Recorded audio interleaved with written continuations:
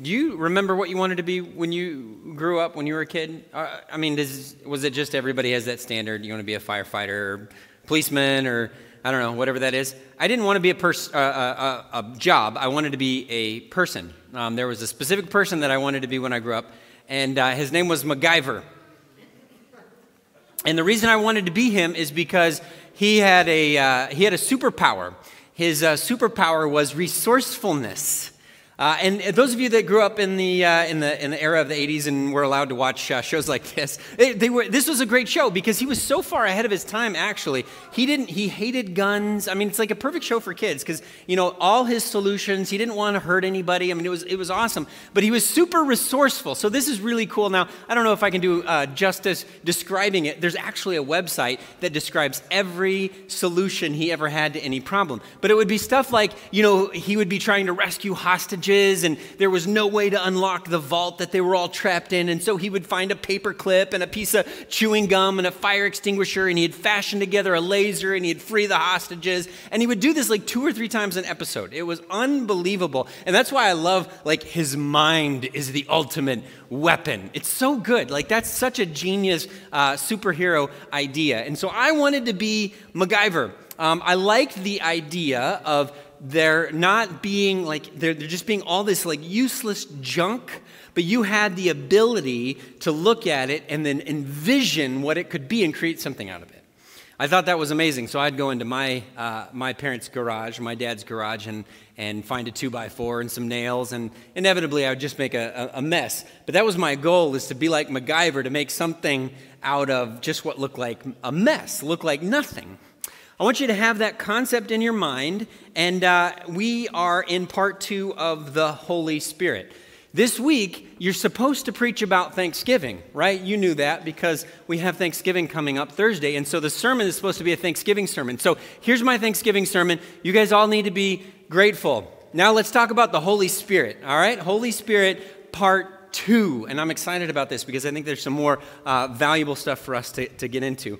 Holy Spirit part 2. Now, if you weren't here last week, that's okay. I do think it might be helpful to go back and listen. I'm not trying to promote myself, but it would be helpful to listen to kind of get some of the ground rules. I told you that we were going to be going for about 8 weeks, but I would kind of reserve the right to go longer if I needed to, because this is a huge topic. I mean, there's just so much in the Bible about it. You could literally take your Bible, open it up anywhere, and you'd probably find some verse or reference to the Holy Spirit. And we like to read verses in the New Testament where the apostle is talking about speaking in tongues and healing, and we will get to that. But we like to read those and then just kind of jump right in there, and we have no grounding into what these guys were actually thinking when they use the word Spirit.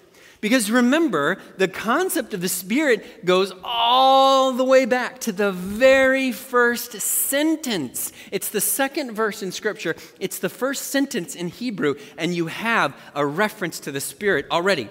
So we are going to try to, it's so important that we lay this groundwork before we talk about things like the miraculous gifts, because we could jump in there, but we won't know what's going on until we know what they were talking about when we read about the Spirit. So, if you take your Bibles, I will have it on screen, but it's always helpful to follow along in your own text, and turn them on or open them up to Genesis chapter 1, verse 2.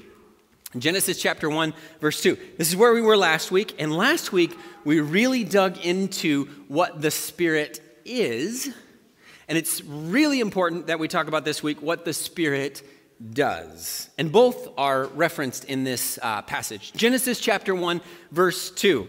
Now the earth was formless, and it was empty, and darkness was over the surface of the deep, and the Spirit of God was hovering over the waters. All right, pop quiz.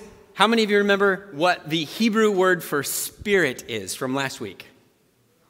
Ruach. Yes, ruach. It's a great word. I'm not even getting the harsh sound you need in the back of your throat when you say ruach. That's the word. And you remember that the Hebrew word ruach is the same word for spirit and breath and wind. It's all the same word translated with this same concept. And we talked a little bit about why that was the case last week. So what we're going to do is we're going to trace this concept. We're going to connect some dots, and then we're going to tie everything together at the end.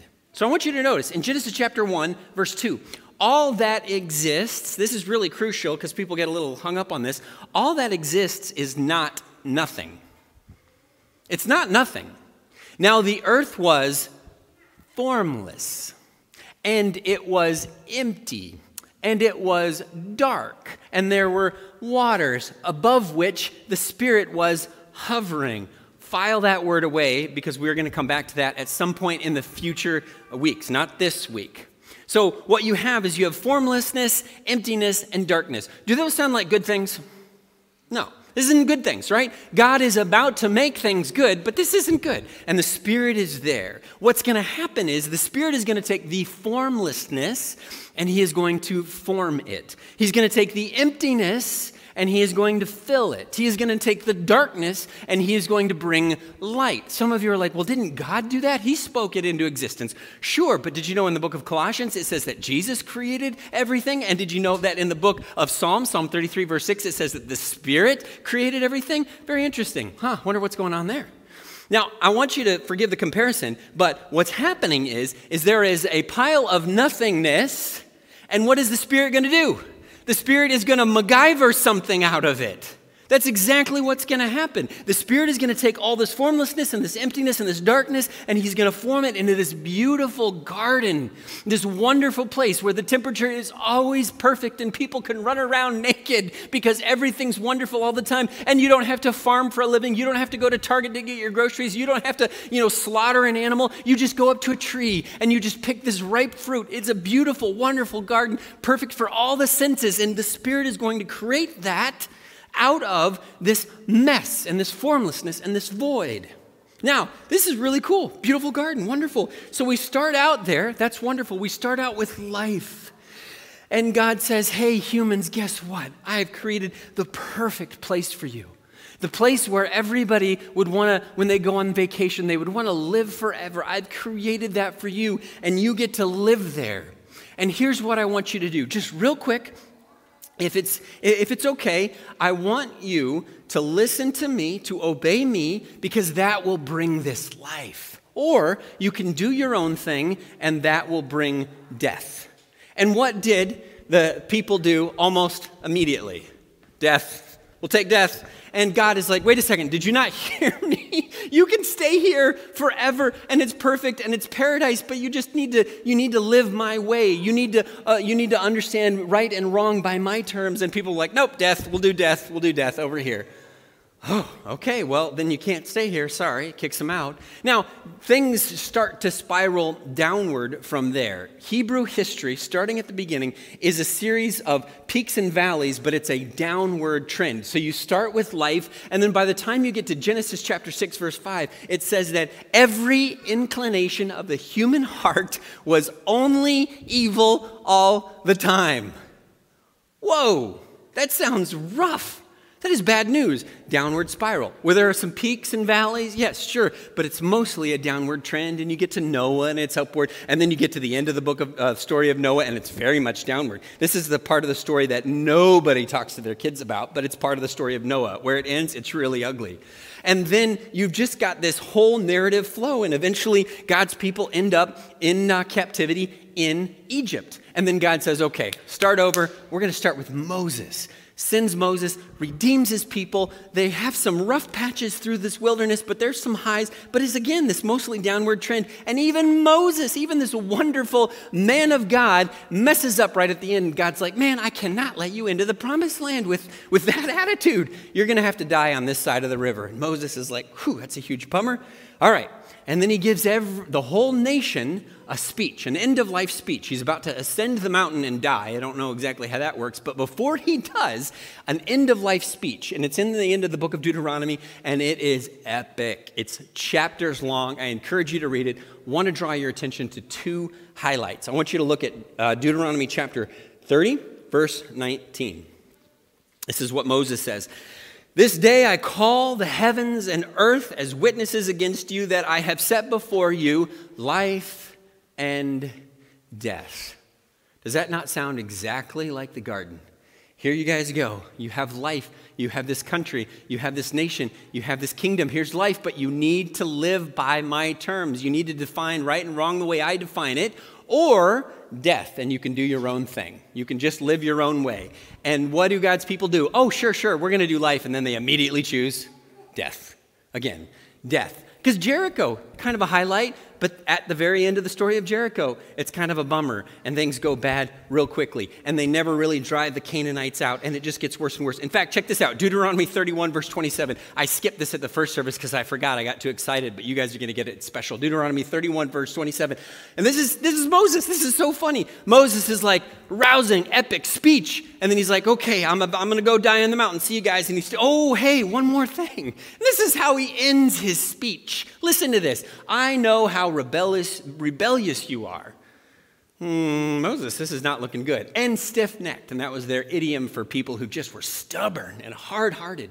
If you have been rebellious while I was alive, how much more will you rebel after I die? So I want to paraphrase. This is the Message version. This is Moses saying, guys, I'm going to go die. You're going to lose it, do terrible, peace out. That's the end of his speech. Come on, Moses. But you know what? Moses was right. The downward spiral continues. When you get through the book of Joshua, they don't ever actually clear the Canaanites out of the land like they were supposed to. And then you get to the book of Judges, and the book of Judges is ugly, ugly, ugly. Do you know how the book of Judges ends? Everything in the book of Judges ends with this verse. And the people just did what was right in their own eyes. The end. That's the last sentence in the book of Judges.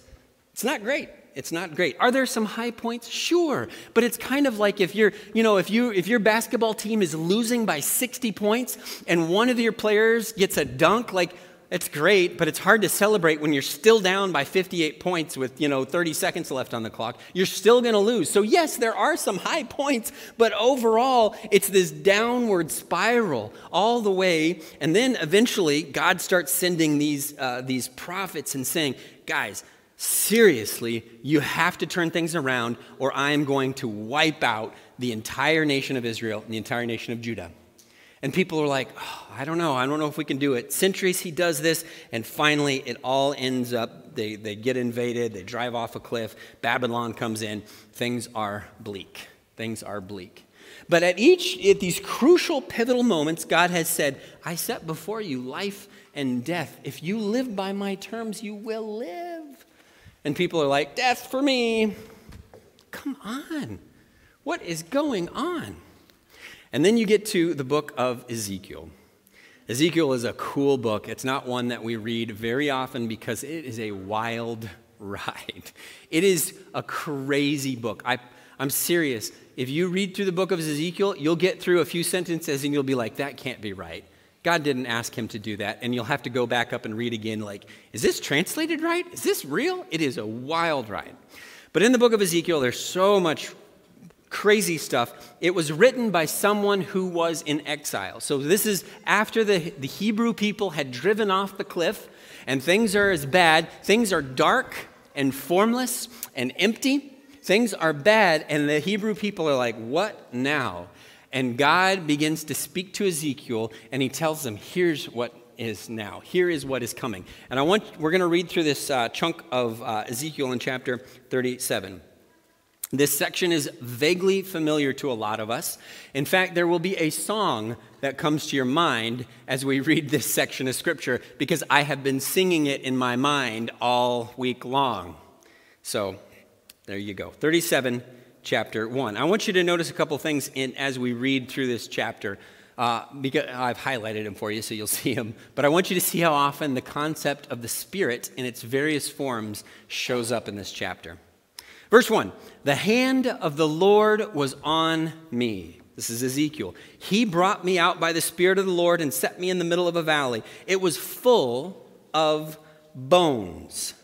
He led me back and forth among them, and I saw a great many bones on the floor of the valley, bones that were really dry. I'm not always really great with subtle metaphors, but there's nothing subtle about this passage. Like, hey, Ezekiel, I want to show you something. I want to show you my nation, my people, and it's just this big pile of dry, dusty bones. Sometimes Karina and I will be in some social interaction, and we'll get done later, and she'll be like, "Whoa, did you see what they were, the subtext there?" And I'll be like, "I did not see anything. I have no idea what you're talking about. I wasn't picking up on any of those signals. Like, I just totally missed this stuff." You don't have to be a literature professor to get the metaphor here. God's people are a pile of dead bones. Not difficult. Things are bad. They have followed this downward spiral to death, and now the valley is full of dead, dry bones. God's saying, my people are dead. Spiritually dead, right? From the very beginning, that was the deal. You're going to die if you eat the fruit, and they eat the fruit and they didn't fall dead. What? They had set themselves down a path of death. It was a dead-end path.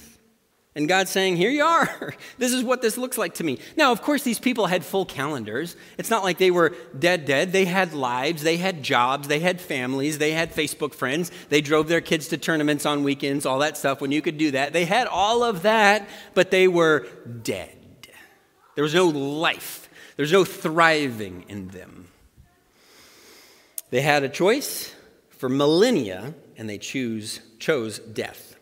Now, I think we need to pause here just for a second because this metaphor can get out of hand a little bit. Because when we think about spiritual death, I think we tend to think about things that are like evil, clearly evil. If you're a child of the 80s like me, like evil was Ozzy Osbourne and pentagrams and smoke machines and bats and stuff like that. You know, that was evil. That was bad. That was evil, satanic. That was spiritual death. Or maybe you're tempted to think of like somebody who's strung out on meth or somebody who's selling their body. I mean, that's spiritual death. Those things are true. I'm not trying to negate that. But I think spiritual death is probably something that we need to explore just a little bit because I think it invades and infects us more than we realize.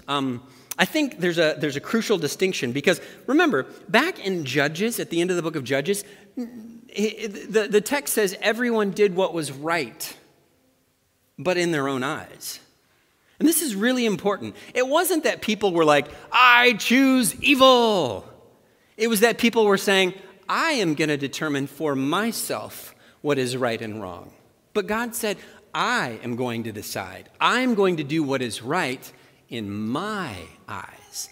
Do you see how modern that sensibility is? It's not like we live in a world where people are like, let's pursue evil and death. No, people are just saying, I don't know that I believe God's definitions of good and bad, of right and wrong, of life and death. I am going to make those definitions for myself. And God says, doing that is spiritual death.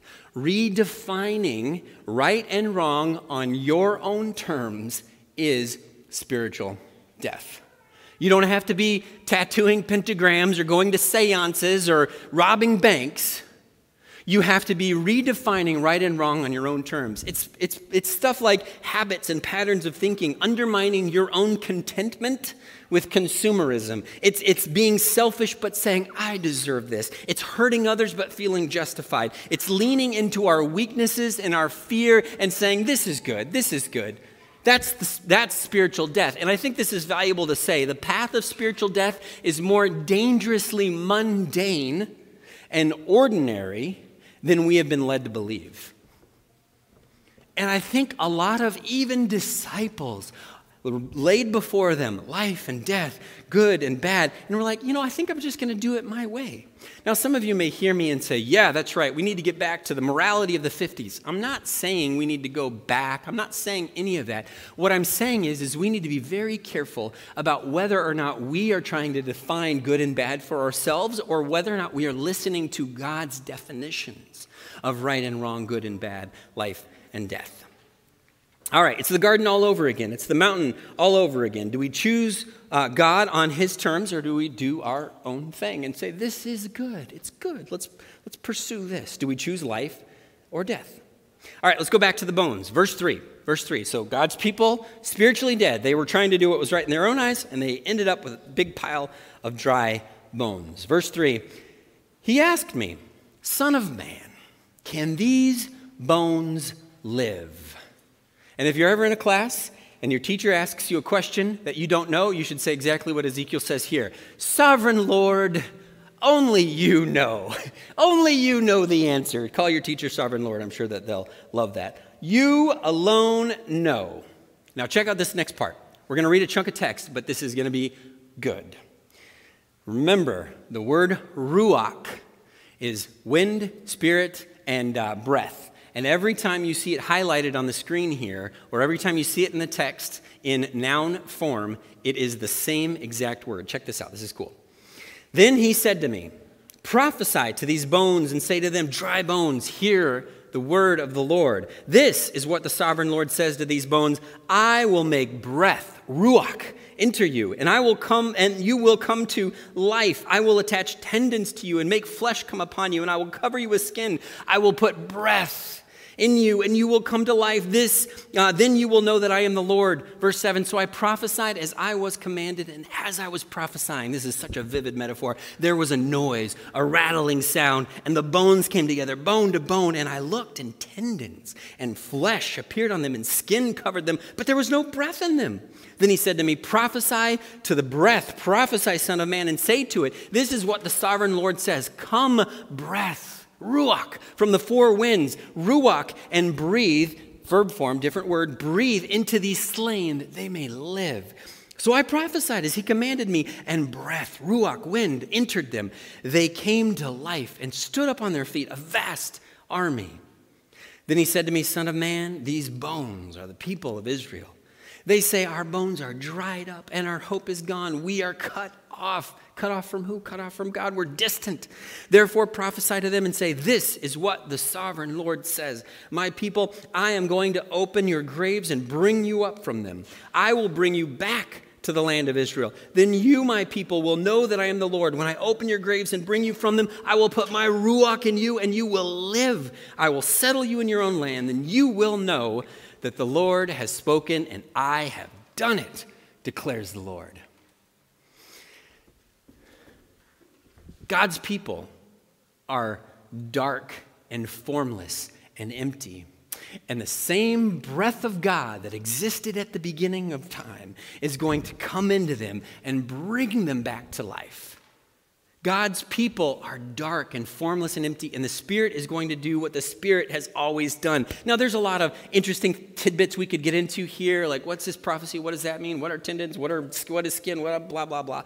But the headline is that the Spirit wants to bring you back to life. People have followed this downward spiral, and God is not willing just to let them go do their thing. When they drive off the cliff, when they run into the dead end, God is still saying, you know what, let's get this right. Let's fix this. Let's get you back up off your feet. Let's get the life and the breath and the spirit and the wind back into you. It's just like the garden. It's just like the mountain of Moses. We are constantly choosing between renewal or decay. We are constantly choosing between life and death. So interesting. Galatians chapter 5, verse 22. Every kid memorizes that in Bible class, right? That's the fruit of the Spirit. You know what the metaphor is there? You know why I call it the fruit of the Spirit? It's a reference back to the garden. This is what the Spirit does. It produces this wonderful garden within God's people.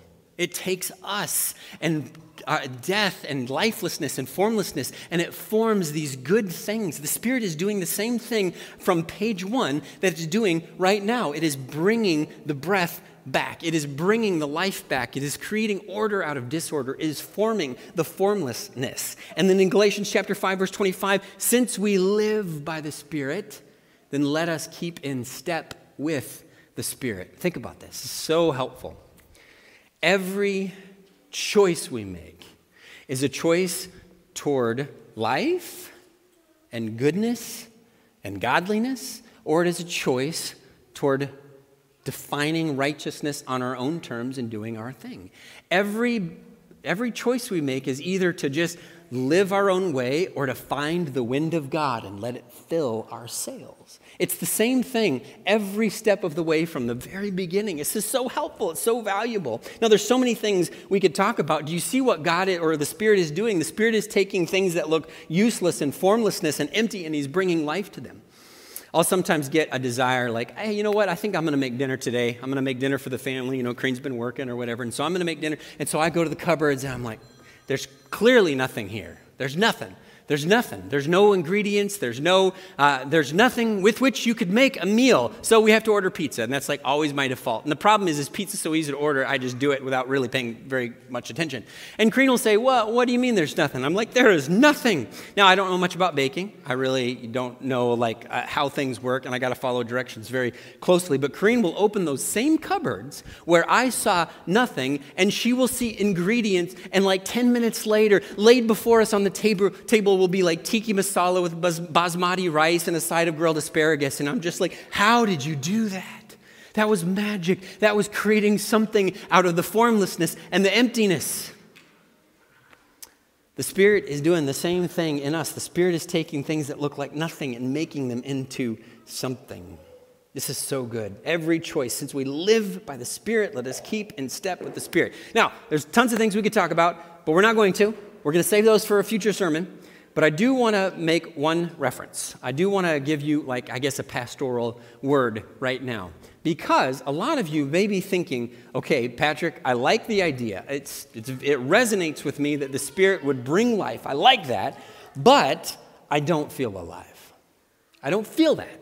I don't feel vibrant. I don't feel like I'm thriving. Some of you were like, back, 8 months ago when things kind of first went on lockdown, it was tough, but we started to work it out and started to feel like maybe things were going to get back to normal and maybe things were moving forward. And then all of a sudden our governor came and shut it all down again, and I'm just struggling. I don't know what to do. I should feel alive, and I just feel like that God is distant. We've been praying that He would end this thing, and God is distant. We'd be praying that He would fill this room, and it hasn't. And it's just like I don't feel alive. I don't feel that. What do I do when I don't feel that?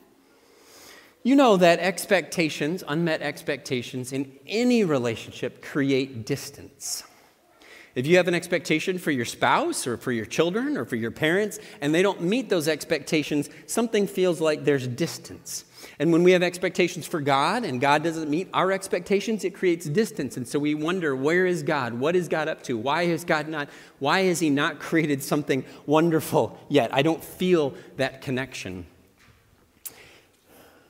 Waiting is a very real experience by people who long to be made alive by the Spirit. Waiting is a very real experience. My kids will come home from school, and my little guy's lunch is like 10:50 or something like that. And I'm just like, when he gets home from school at like 3:20, he is starving. You would have thought that they hadn't fed them all day. And that's a long time for a little guy to go. But the whole family is always just super hungry when they get home from school. And so they'll just totally, the house looks like a riot happened in the house because every cupboard's open, every drawer's open, the fridge is open, milk's left out on. Everything is just this gigantic mess because they're so hungry. They eat some cereal, they find a snack, and then we get to 5 o'clock and they're like, I'm still hungry, I still need food. What are they doing at school? Still need food. And you'll say something like, hey, can you wait just 60 minutes? Just 60 minutes, and Mom will make you some tiki masala with basmati rice and a side of grilled asparagus. Can you just wait? And the kids, and we've all experienced this, 60 minutes. I will not last 60 minutes. My life, I will be dead and gone in 60 minutes. I cannot make it. But the truth is, you can, and that Mom will come through, and Dad will come through. He'll order the pizza, or Mom will make the food, or whatever. They will come through. But it feels like it takes forever when we long for that. We, I believe, long for the Spirit of God. We long for that. And it feels like it's taken forever. It feels like it takes so long. And that's an experience of Christians throughout history. But you know what? Right now may feel like darkness, and it may feel like formlessness, and it may feel like emptiness. But we serve a God whose Spirit specializes in creating beauty out of those circumstances. That's so good to know. It's so good to know that if you feel like, I don't feel like life is right now, well, you can step into the life of the Spirit. All right, there's more we could talk about. Come back next week. The plan as of right now is to talk about the one who will bring the Spirit back. Dun, dun, dun. Well, who's that? And I'm excited about that as well because there's just so much in Scripture about this inauguration of the age of the Spirit that was to come. It was a promise in the Old Testament. They were looking for it in the Old Testament, and it had come. So we're going to pray, and then we're going to be dismissed, And I implore you, I encourage you to find life by keeping in step with the Spirit.